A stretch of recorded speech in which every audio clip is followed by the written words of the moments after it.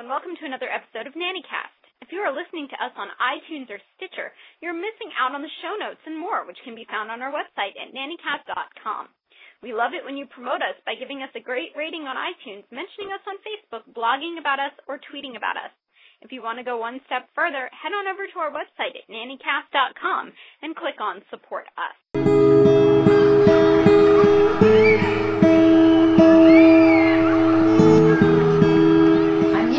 And I'm Nanny Sarah. And we are The Nannies. Before we begin this episode, I'd like to point out we are now on TuneIn. That means you can ask Alexa for us. You can. You can now listen to us on all your smart speakers, the HomePod, the Google Home, and anything with the word Echo in it. Yay! So hopefully you'll have all the more opportunities to tune into us. Aww. Hey, Nanny Sarah. Yes, Nanny Jen. Guess what?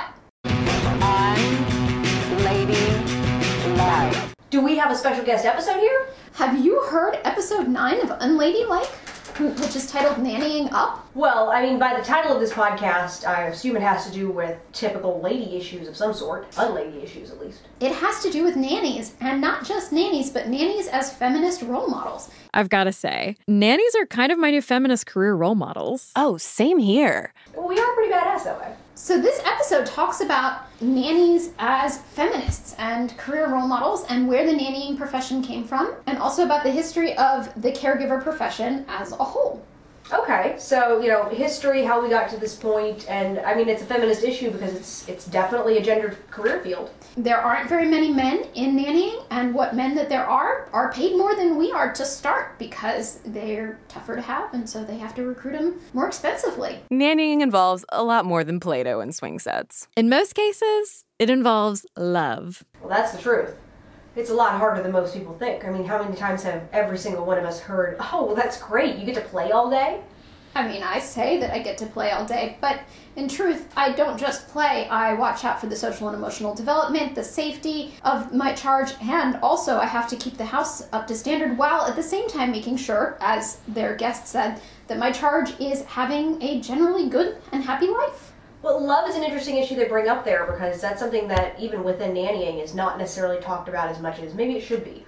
But a big part of what we're doing is kind of selling love. You're selling your time there and the love that you have for all of your charges. I mean, that's a great thing about nannies is we are pretty free loving.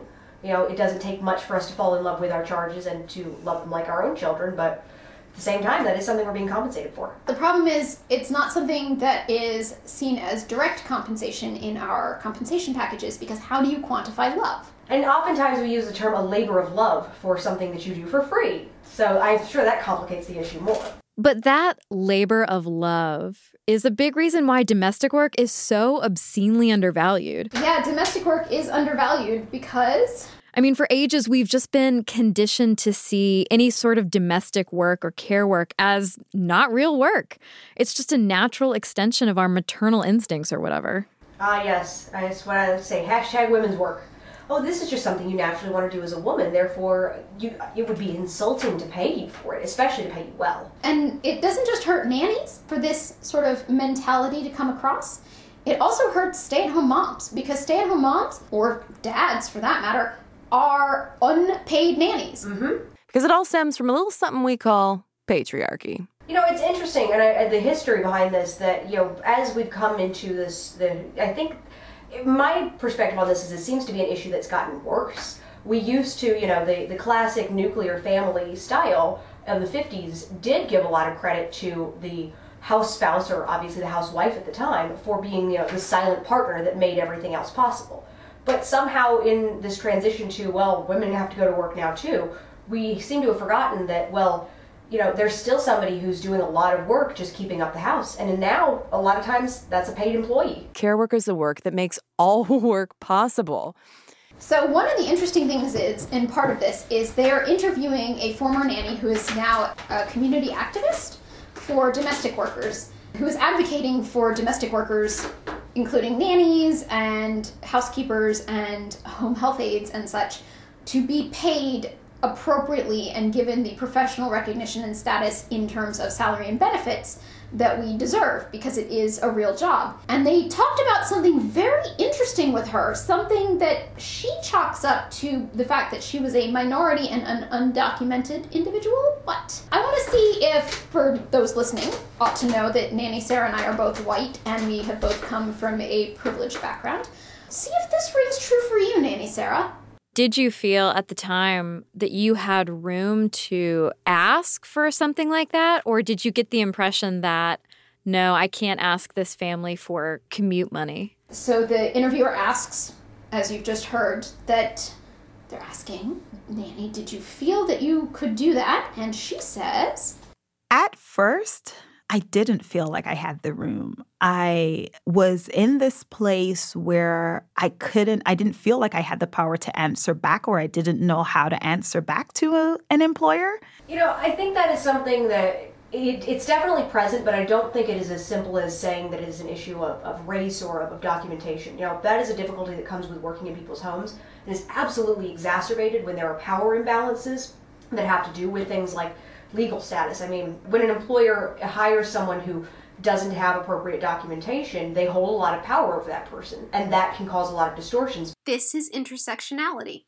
It was worse for her because she had an intersectional set of circumstances going on, but it's not like it's not there for the rest of us also, in some degree or other. It's really hard as a nanny. I mean, you and I have worked with plenty of nannies. How many times do we just have to coach someone through how to, for lack of a better way of saying it, kind of stand up for what they deserve? And it's on our podcast as well, the same coaching. But at the same time, when she said those words, I felt it in my heart. I didn't feel when I started that I had that room. It was about them being rich. Yep. There's a lot more imbalance that goes into it, but that's what what I'm saying there. That goes right back to power. You feel like this person, they're your employer, and being a nanny means not having an HR department, and you don't want to upset your employer because you could be without a job very quickly. We've got great employers, at least the two of us, so we have well-built relationships with them, and that's what every nanny should really strive to, is a good interpersonal relationship. But the reality is that that's not necessarily what you always start with.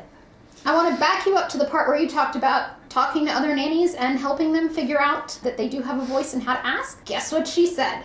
But after talking to nannies in the playground or at the library, I recognized that some of them were getting cab fare, and I would bring up those conversations with employers. Professional development, professional networks work. It works if you work it, so work it. There's a lot to be said for going around and saying, hey, wait, I'm actually not getting what seems to be standard, so maybe I shouldn't be so afraid of asking.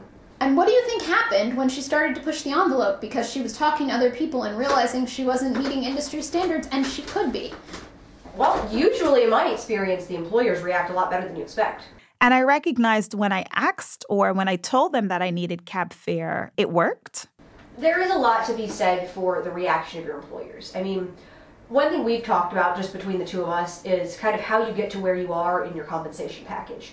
And for both of us, we had an experience with an employer where basically an employer said, well, you do deserve this. This seems like something that you should be given, even though it was something that we hadn't been given before. In my case, it was the first mom who made sure to work maternity leave into my contract. Those, are things that you maybe would scared of asking for yourself, but it's a lot easier to ask if you know that that's something you've already gotten.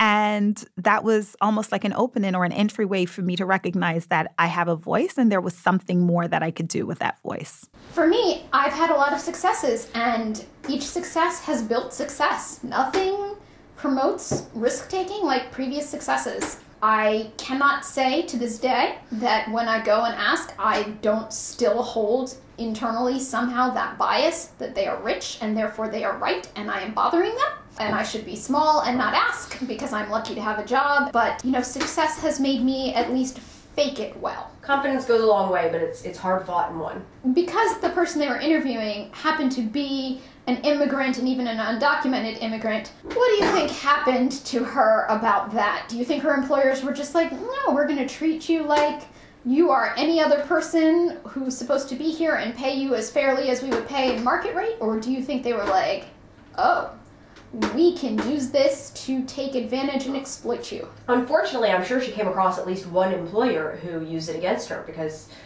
these people do exist, and it's one of the reasons why it's important to have a nanny community is so you know who those employers are and you can avoid them. And I very much want to play her clip about what happened when she encountered this exploitation, because I know not all nannies are documented, and I think that these particular words that she said, that she revealed on the podcast, these particular ones give you at least something to build off of in terms of standing up for yourself. Did employers ever try to leverage your undocumented status to kind of put the kibosh on negotiations? I had one experience. I was working with this family out in Brooklyn, and he said to me, well, you are illegal, was the term. And I looked at him and I said to him, my documentation was not a concern, or it wasn't an issue when you hired me. Don't ever let it be an issue while I'm on this job with you. My documentation wasn't a concern when you hired me. Don't ever let it be an issue while I'm on this job with you. My documentation was not a concern, or it wasn't an issue when you hired me. Don't ever let it be an issue while I'm on this job with you. I really think that is such a pervasive attitude that really serves nannies well. I mean, at a much lesser seriousness, you and I both have unnaturally colored hair. And I know I have said many times that one of the reasons I don't make a point to dye my hair back to brown before I go for an interview is because this is what you're going to get. The same is true of anything that you think an employer might be able to hold against you. Don't let them. Understand that this is part of who you are, and they knew this going into it, and if they're going to have a problem with it, then you should serve yourself well by finding another employer. My documentation was not a concern, or it wasn't an issue when you hired me. Don't ever let it be an issue while I'm on this job with you. My whatever wasn't an issue when you hired me. Don't let it be an issue ever while I'm on this job. Yeah. Repeat after me. My documentation was not a concern, or it wasn't an issue when you hired me. Don't ever let it be an issue while I'm on this job with you. Pause this podcast, say this 5 times while staring in the mirror. These are power words. This wasn't power an issue. Words, nannies. This was not an issue when you hired me. Let's not let it be an issue going forward. For me at that moment, I didn't feel threatened, but I felt like I had to do something. I had to respond to him in that moment. I couldn't just bite my tongue and be okay with it. I had to respond. Yes. Address those situations. Absolutely. Situation comes up and you say, this was not an issue when you hired me. Do not ever let it be an issue for the time that I have this job. Which, of course, to be fair, might result in you getting your marching orders. No, but then, you go right back to, as much as there are a lot of nannies who are, like people in any job field, who are in an economically unstable position where you need a job. But if you are able to get a job as a nanny, you can get another job as a nanny. I mean, that is one thing that I have learned, is that there is never a shortage of need for childcare. Don't put yourself in a position that you don't have to be in if you don't have to be there. So then the podcast goes on to talk about the history of nannies and how nannies in this country are underpaid. Brief overview of this history, and I highly recommend listening to the podcast for a more in-depth overview of the history. The American system is, we had slavery, slaves did housework, slaves reared children. Slavery ended. Still, people had those housework skills in the era of Jim Crow. Still reared children, underpaid as always, because... Who pays former slaves for women's work? This is work that you should just do because I said so. Moving forward, you get to the 1970s and Fair Labor Standards Acts, and well... And in 1974, Bolden, along with Black feminists, labor organizers, and activists across the country, mobilized a successful grassroots campaign that finally won them federal minimum wage, overtime, and Social Security entitlements. Just 40 years after everybody else got them. But of course, the work was not over. Live-in domestic workers were still exempt from workplace protections. And out of that was born... The National Domestic Workers Alliance works to organize, educate, and empower domestic workers. It is sort of like the International Nanny Association, but for all domestic workers and focused purely on salary and benefits and workplace safety. It's not doing professional development, it is doing the human resources side of things. It's the idea that, nannies and domestic workers of all kinds, housekeepers, even, lawn care professionals who work for an individual employer, they deserve the same protections as any other job. don't think that this is a settled issue. Like, of course we have it. We do not. There are a couple of states, I think 7 at the time of this recording, that have a domestic workers' bill of rights where you are entitled to the same exact employment protections as somebody working an office job. But there are 50 states, and 7 is not 50. Yeah, our state's not one of those. So Title VII, y'all know the one, the whole thing about no employment discrimination because of race, color, religion, sex, or national origin. Oh, that sounds great, but it only applies to employers who oversee at least 15 employees. So probably no dice, domestic workers. And on top of this, the Occupational Safety and Health Act of 1970, yeah, that doesn't sound super sexy, but you know what's even less sexy? When you get hurt on the job and you have no federal guarantee for any recourse because OSHA is like, hey, guess what? We don't cover domestic workers. Also, nannying is an isolating profession. You don't have coworkers. You've got charges. You are just stuck all day in 4 walls and a roof with little kids and no actual coworkers unless you make them. Yeah, it's one of the things that makes domestic work so easy to exploit is you're isolated, there's nobody to see what's going on, there's nobody to tell you, hey, this is not okay. Because domestic work is done primarily in other people's homes, who knows what happens behind closed doors? Except sitting in a circle with women and hearing women share their stories and that moment of recognition of, I see you and I see that I'm not alone and I see the potential of our power together. What does that sound like to you? Sounds like a nanny group. It sounded to me like a nanny night out. Absolutely, which are important and probably exist in your state too. Nanny nights out are not just fun times. They seem like fun, frivolous social times, but they're actually doing very, very important work to keep us professional and safe in our careers. And sane. But together, when we talk about issues with one another in a nanny night out, because who goes to a nanny night out and doesn't talk shop? It's true. We are exchanging that information to keep ourselves from being exploited. Because we see how exploitation manifests itself at a higher rate. We see how wage theft also shows itself at a higher rate. We see how trafficking of domestic workers also ramps up. Raise your hand if one of those applied to you or someone you know. Exploitation, wage theft, which is I should have been paid overtime, I wasn't paid overtime, or I should have been paid for the hours that I worked, and instead I was given some salary based on 40 hours a week, and I have never in my life worked as few as 40 hours a week. Mm-hmm. And then, oh God, that one breaks my heart, is human trafficking, but it happens. There are stories even within recent years of people who are essentially slaves who were working nanny positions, but they weren't doing it voluntarily. Employers either take their passports or the employers fly them in on private jets and they never had passports. Mm-hmm. And they're kept away from their home, their family, and they've got nowhere to go. This is usually exploitation of... They're certainly not paid most of the time. Of documentation status. It happens, it's real, it's true. They are our nanny brothers and sisters. Thankfully, it is rare, but to say that it wouldn't exist would be a lie. It's absolutely still present in the United States. And the reason this stuff occurs is because nannies are isolated. Well, domestic workers, but we're a nanny cast. Nannies are an isolated profession. So it behooves you, professional nanny listening to this podcast, it behooves you to reach out and find a professional network and a nanny community. But also, it's important to make sure to check in on your nanny friends. We always make a point to have communities of other nannies where the simplest reason you have that is so you can get your kids together and they can work out energy on their own. But also, if you have a nanny who is what we lovingly refer to as a hermit nanny and prefers to stay in the house all the time, sometimes it's a good idea to, make sure that you text with her or message her periodically to make sure that this is something that's her choice and that she's not somehow being exploited. And where does the exploitation come from? #crush the patriarchy? And Caroline, this kind of exploitation and discrimination is something that you and I are really familiar with here on Unladylike, because it all stems from a little something we call patriarchy. This exploitation comes from patriarchy. Therefore, by definition, not being an exploited nanny means you are patriarchy. A feminist.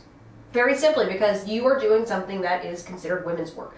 It's considered women's work, and there is a pervasive Even if it's underlying and not explicit, there is this pervasive belief that you shouldn't have to pay a lot of money for this. By making sure that you are paid, not even necessarily a lot, but that you are paid what you are worth, that you are treated fairly, and that you are not exploited, you are practicing feminism just by, again, making sure that you are treated equally for what might be considered women's work.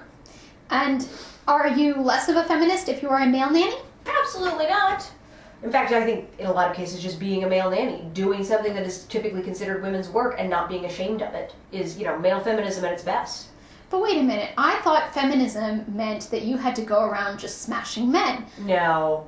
Feminism is a belief in the equality between sexes. And that's, when you hear male feminists, I know that's something that has been the fruit of a lot of jokes lately in recent years, but male feminists are just men who acknowledge that there isn't something that men should do and women should do. I mean, aside from strictly biological reproductive tasks, beyond that, men can care for children too. Men can help to keep the household together, and women can help to contribute to the economic stability of the family. There's nothing that needs to be gendered. So wait a minute, what you're saying is, not only do I have a real job, how many times have we heard people ask us when you're going to get a real job? What are you going to be when you grow up? So not only do I have a real job that deserves compensation at an appropriate rate and a proper benefits package, but I'm also equating myself to men and therefore just treating myself as a human being of genderless purpose in this global economy? You are just making sure that your labor is valued the same as anyone else's.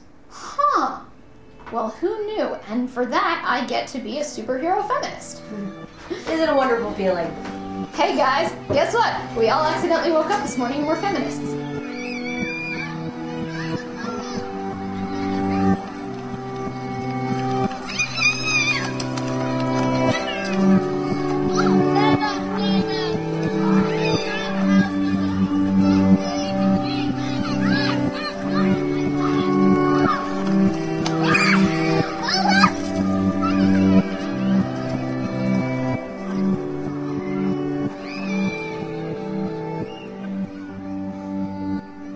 You can leave us feedback on this issue, episode, or, well, anything really, by visiting our website at nannycast.com and commenting on the episode. Click on the Contact Us link to submit episode ideas or leave more general feedback. Get in touch on Twitter by sending out a tweet with the hashtag nannycast. Or just give us a call. Our number is 206-337-3078.